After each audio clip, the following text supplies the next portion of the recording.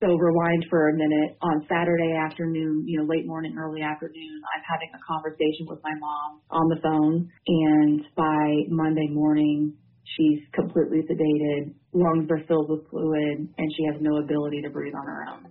Thanks for finding the What Had Happened Was podcast. I'm Amelia Robinson from Dayton.com. The voice you just heard belongs to Sarah White, a 31-year-old who lives in Miami Township right here in the Dayton area. A few weeks ago, Sarah and her 3 sisters stood by dressed in full medical protection as Angela Faith White, their devoted mom, drew her final breath in Springville Regional Medical Center. And when I say Angela was a devoted mom, I'm not kidding. She homeschooled the apples of her eye on 8 acres of land in Cable in Champaign County. Angela, who attended any event her kids were involved in, was just 56 years old. She is one of nearly 500 people who have died of COVID-19 in Ohio. As Sarah explains, Angela's death was far from easy and nothing like the flu. Sarah told me how her mom's once healthy body was assaulted by the virus that is causing havoc around the globe and right here in our community. The What Had Happened Was podcast is a project of Dayton.com, brought to you by the Dayton Daily News. Like and subscribe to this podcast on Apple Podcasts, Google, Stitcher, iHeartRadio, and wherever else you find shows you love. Now here is my chat with Sarah White. It kind of sounds like you almost had like a little house in the prairie childhood out in the country. Is that You're not wrong. You're not wrong for sure. I mean, you have to really plan your times when you're going to go to the grocery because it's a little bit of a hike. But, it was fun, too. We had 8 acres of land. We had 4-wheelers. We had a pool. We had a hill that we slid down in the wintertime. It was definitely a different upbringing than what some of my friends have that have lived more in the suburban areas. I look back, it was frustrating sometimes because it did take a while to get everywhere. But when I look back now, I'm so grateful for it because there's so many memories. And I do believe that helped make my family the strong, tight-knit family that we are. It's almost kind of like what people are going to now in a certain extent where they're all closer in on the family and so not so much on other people because of COVID-19. Mm-hmm. Absolutely. Do you know how your mom got it? It would only be speculation at best. Whenever my youngest sister was in high school, my mom started working at a job from home called PRN, Professional Review Network. She primarily does medical billing and coding for some nursing homes. So for most of her position, she works from home. And then once a month, she has to visit a couple of nursing homes to help them with some of that on-site. She had visited some nursing homes earlier in the month in March. They weren't nursing homes that had the massive outbreaks that some of them had. So it's hard to know if she contracted it from there. The only person that she lived with at this point in life, since they were empty nesters, was my dad. He was doing a lot of the running errands because he was working and he retired last year. So it's hard to know if he was a carrier, having just been going out into our normal society and brought it home to her. It's really ironic, and she definitely is someone that changed some of the statistics that we had been hearing. And a big reason why I've offered myself to anybody who wants to kind of talk through how bad is this virus and should we really be taking all of the necessary precautions, because my mom just did not fit that statistical mold that was being discussed. She barely ever left the house. She was kind of a homebody unless it had something to do with her kids or her husband. She just really didn't leave the house very often. And she's 56 years old. While the statistics for the average age have certainly been altered now that things have happened when the virus was first brought to us, everybody was saying the elderly and the immunocompromised were the ones at risk, but my mom doesn't have any underlying health conditions. She was a very healthy person, and then certainly not of age for what they had originally described. It's really hard to know, in all honesty, how she contracted it, but it would have had to have been either from a nursing home or from just my dad maybe bringing home germs that he didn't know he had. And I bet he's broken up about the possibility of that being the case. He mentioned that, but we've all very quickly altered that perspective because she received this diagnosis pretty early on, far before the peak and far before we really had much of any education on the virus at all. So if it would have been a situation where, like right now, where somebody wasn't taking the social distancing seriously and someone contracted it, we'd be having a different conversation. Like certainly someone probably would feel pretty guilty about that. But for when my mom contracted it, it was just so early on that we weren't even in a quarantine when my mom first contracted it. We weren't even having these strict rules. So it's just really hard to know. How did she know that she had it? She started experiencing kind of flu-like symptoms. So a lot what they've told us are kind of the early onset signs. She had a very high fever. She couldn't break the fever permanently. She would go through the spells of the fever breaking, and so she was in a lot of pain just from her body shaking uncontrollably through the fever breaking and then it coming back. She had a cough, but that wasn't necessarily too new because she always kind of had a cough just in general. But she was having those symptoms.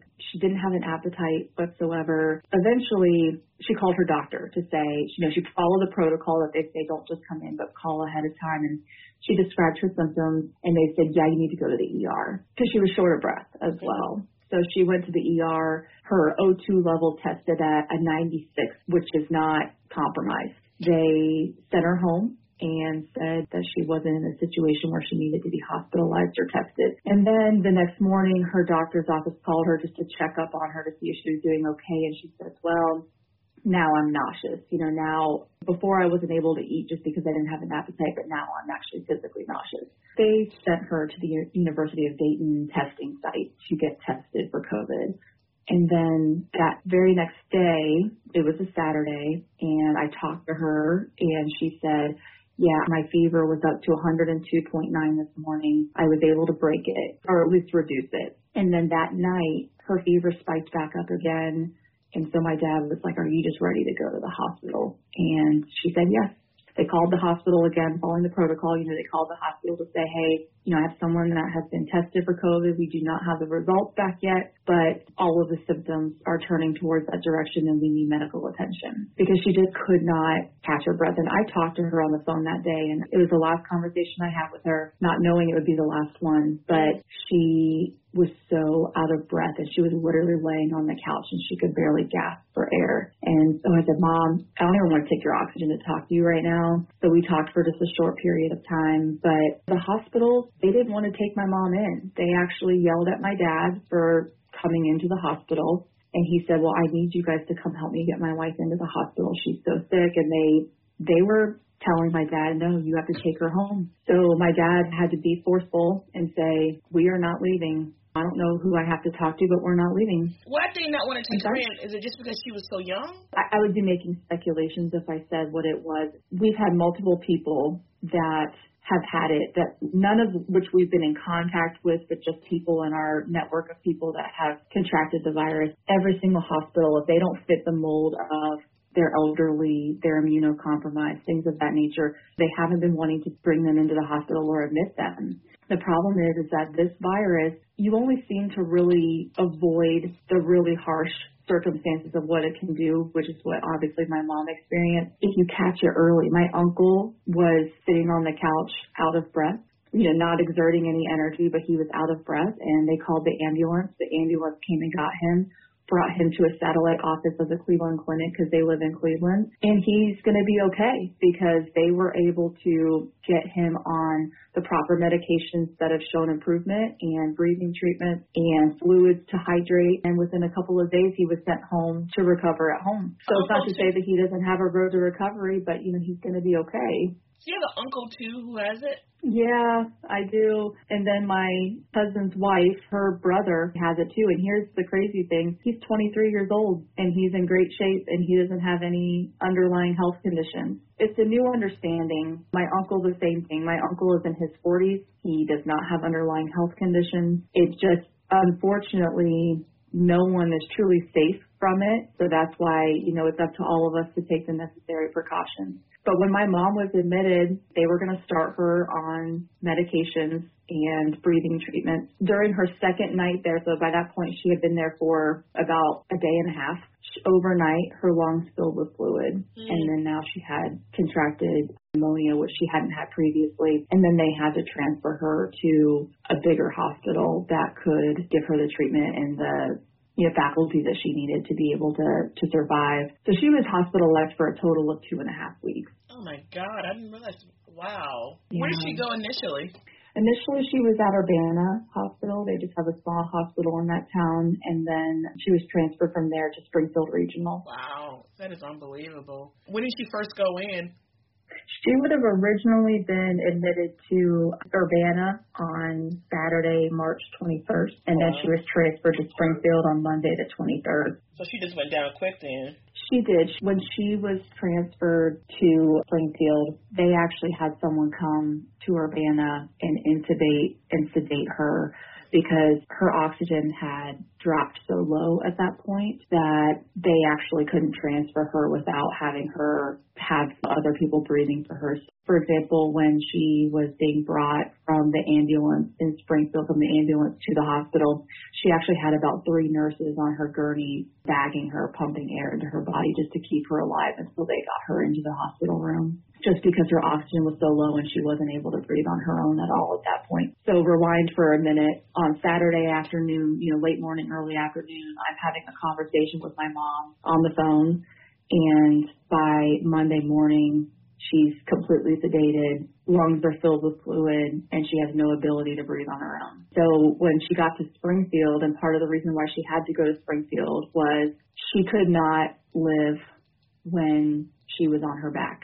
Her O2 levels would drop so low that she was not able to fight through it, and even with oxygen being pumped into her body. So they actually had to have her on what's called a rotoprone bed. It's a pretty scary bed. If you look it up and you think about your loved one in that, it's pretty scary. It saves lives because it allows for the bed to tilt. It allows for that fluid in the lungs to not settle, because if it settles, it will collapse your lung. And then now you have another battle that you're fighting. But she also couldn't sustain being on her back for very long at all. In some cases, not at all. So that bed would allow her to be on her stomach or partially on her side to be able to get the lung saturation that her body needed. It's really awesome when hospitals have the capabilities and the equipment to offer those things. I'm just blown away that it happened so quickly, and that to somebody who, like you said, wasn't on their radar as somebody who was at high risk. You're exactly right. And, something that the media doesn't tell you, and maybe part of it's because they don't want to scare people, but the reality of it is it's hard for any of us to know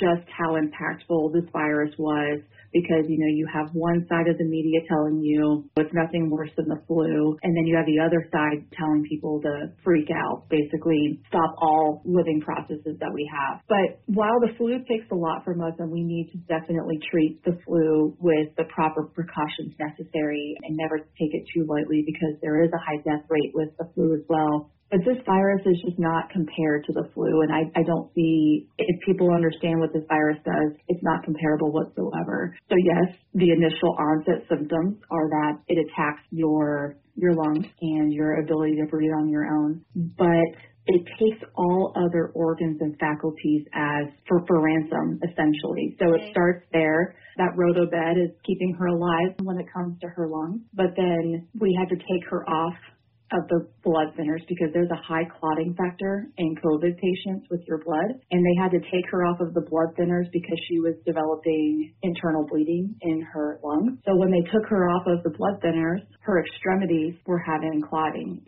She was at the point where she was going to be losing toes, fingers, and that was the start of it. She was probably, if this would have gone on, there's a chance she was going to lose more of her extremities than that. Wow.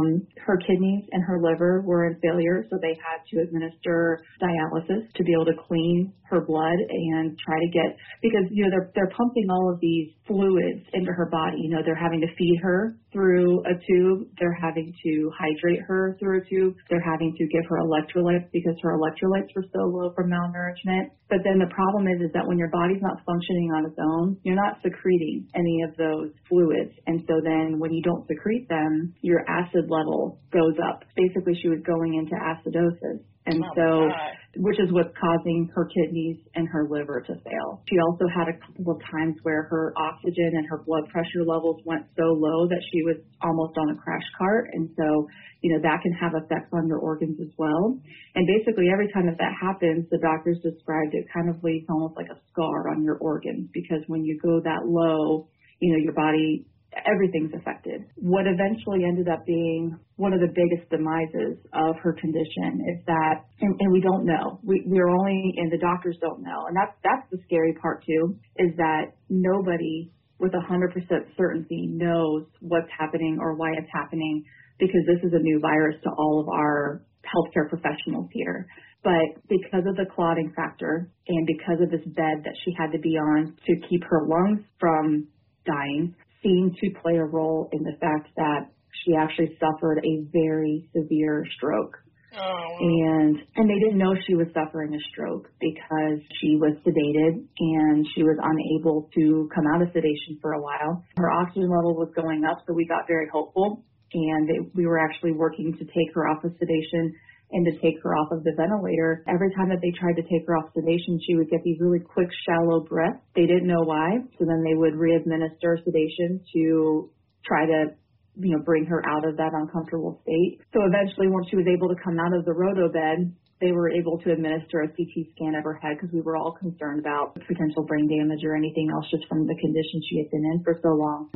When they did the CT scan, they were able to see that she had suffered a severe stroke. Oh, wow. And that was kind of, towards the end of her stay there, because they explained that the stroke was so severe that the neurologist team told her she will never speak again. She will never eat on her own again. We don't feel that she will ever be able to comprehend the words that people are saying again. And they said that the likelihood of her ever being able to breathe again on her own was slim to none. The consensus to all of it is just that this virus is a monster. That's the way that I describe it, because it starts with one aspect of your body, typically your lungs, and then it just literally takes all prisoners. And your prisoners are your organs and your blood and your faculty, your extremities. It doesn't stop. And so while the doctors are trying to treat one part of your body, meaning, your lungs, it's then killing your brain, and they don't know it. It's a horrible disease. And then, to factor one more layer to that, we're in a crisis with this COVID, and we're not allowed to see her. They allowed us to come in on a Monday when she had taken a pretty swift decline. They allowed us to come in on a Monday to meet with the doctor team, and then they allowed us to gown up like we were surgeons and go into my mom's room to basically pray with her and beg her to keep fighting and tell her that we're here for her. The only other time that we got to see her was one time through FaceTime, and then when they had us come in to make the decision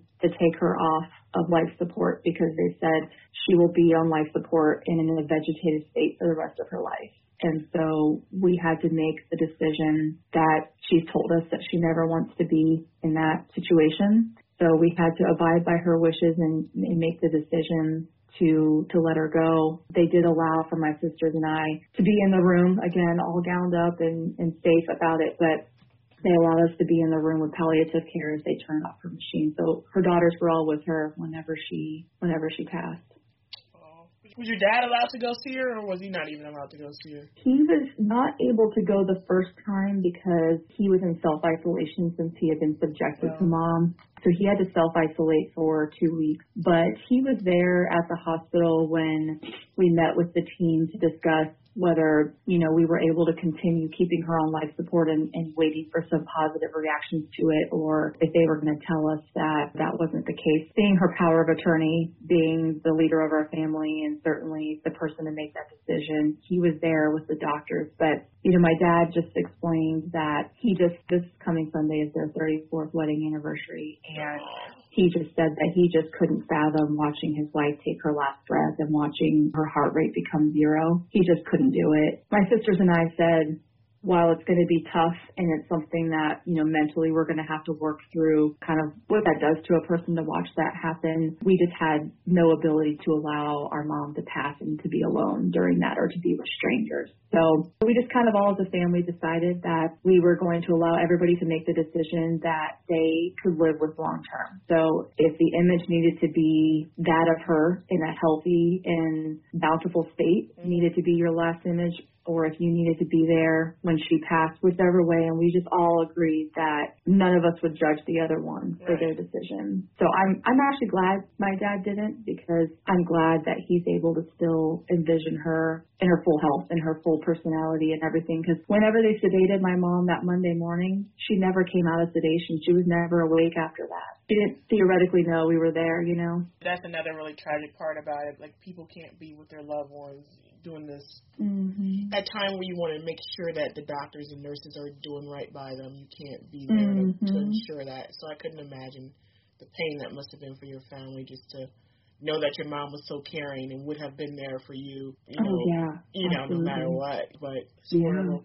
Taking a quick break to remind you that you are listening to the What Had Happened Was podcast, and I'm Amelia Robinson from Dayton.com. This podcast is brought to you by the Dayton Daily News. As our community and nation respond to the coronavirus threat, the Dayton Daily News is here, providing up-to-the-minute local coverage on our website and app, and going in-depth so you know what's really going on. Our news team is working around the clock to provide information you can trust, to keep your family safe and connected. As a community, we may be hunkered down in our homes, but we are still Dayton strong. We have survived so much together, and we'll get through this crisis too. The Dayton Daily News, your trusted source for local news. What was she like as a mom? Oh, man. I don't even know where to start. It's crazy. I'll try to paint a picture for you. She decided when she got pregnant with my oldest sister that she was going to stay home. She really had a desire to be a stay-at-home mom and just be there for every aspect of all of our lives. And then she decided that she wanted to homeschool. She actually homeschooled all four of us girls. With all of that's happening right now with parents trying to juggle home life and work life and then also homeschooling their children, I've never been able to fathom, but now more than ever, I have a hard time fathoming how somebody was able to homeschool four kids all at the same time.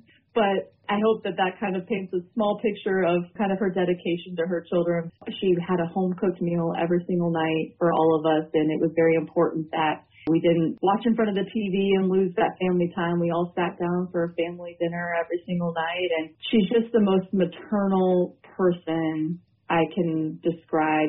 It doesn't matter what time of the day or the night, or if she's out of the country visiting her family or whatever. She's just always available for anybody at any time, especially when it came to her kids.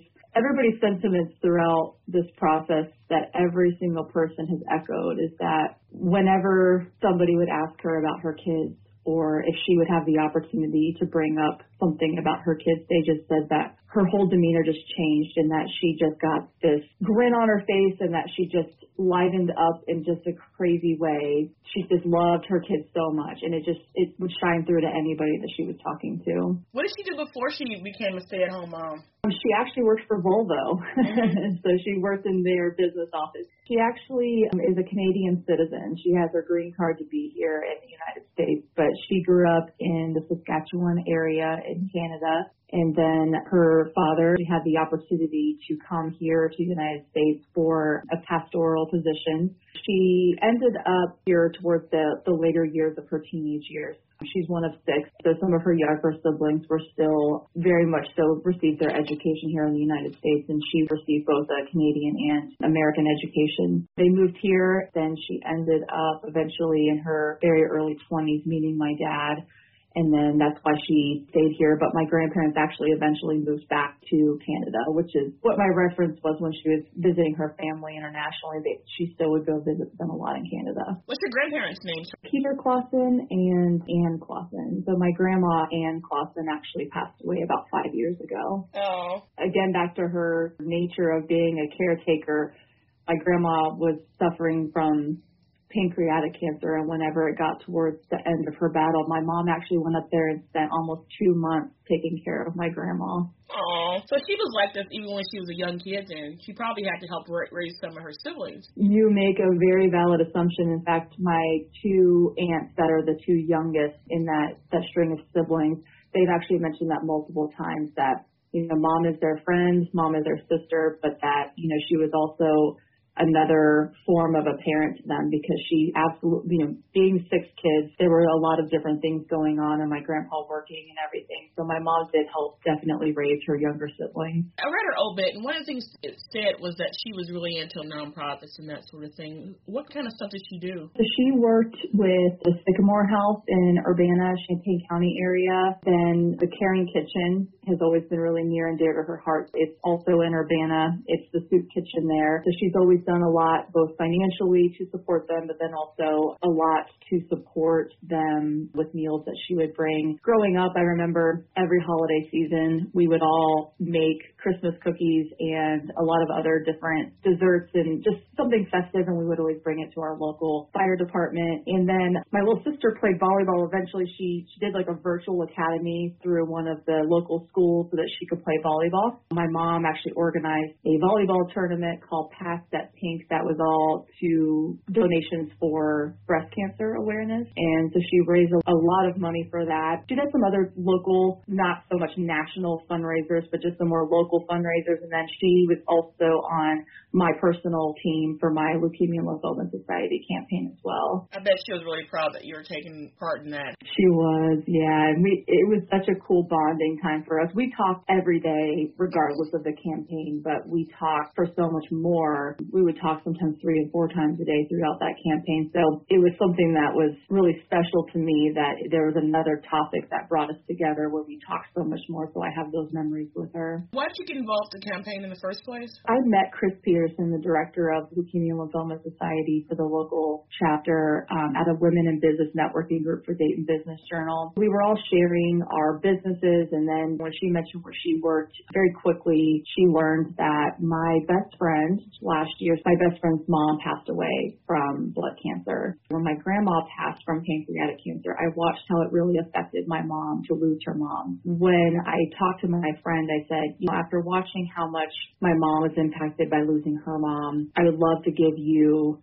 a really healthy grieving outlet for your mom, and that would be, raising money to try to find a cure for what took your mom far too early in your life. And she said that she felt like that would be a really great grieving outlet. She accepted me being able to run a campaign in her mom's name, which is why my campaign is named Donna Strong. That was our hashtag for while her mom was battling her cancer, and I did it in honor of my friend Brandy's mom, Donna. You brought up another point, too. I think, and I actually wrote a column based on this loosely. People read about these sorts of things. They say 3 people here died or 10 people there died. It doesn't really get to the fact that these people were full people and they were people, not numbers. Good point. Yeah.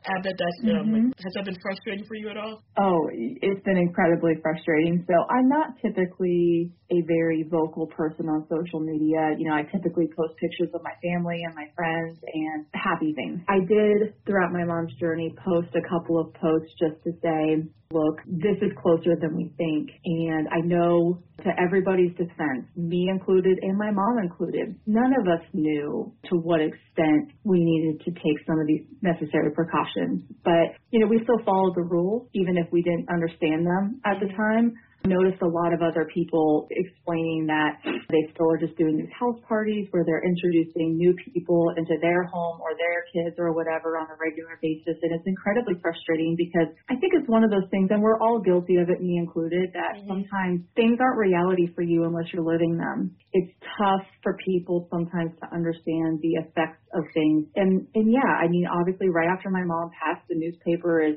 putting out there 56-year-old woman dies of COVID. And it's like, she's not a 56-year-old woman. She's my mom. You know what I mean? And it feels so cold. You don't feel those things until you're living it. And I guess I've just tried to be a little bit of a factual but realistic voice of reason to people to say, hey, we're all in this together. We all are cooped up, and there's a lot of people that are financially strained right now, members of my family included, but it's what we have to do to not infect others. And yeah, the whole process has been pretty frustrating, but the good thing is that in some of the posts that I posted or even commented on other people's posts, I've had people reach out to me to say, you know what, I didn't realize how close it was. It's different when you're talking about Italy or you're talking about, New York, where we're not in either of those places. But, when you're telling me you live here in Montgomery County and your mom in Champaign County contracted it, she's like, it feels real now. I'm going to start following the rules a little bit better.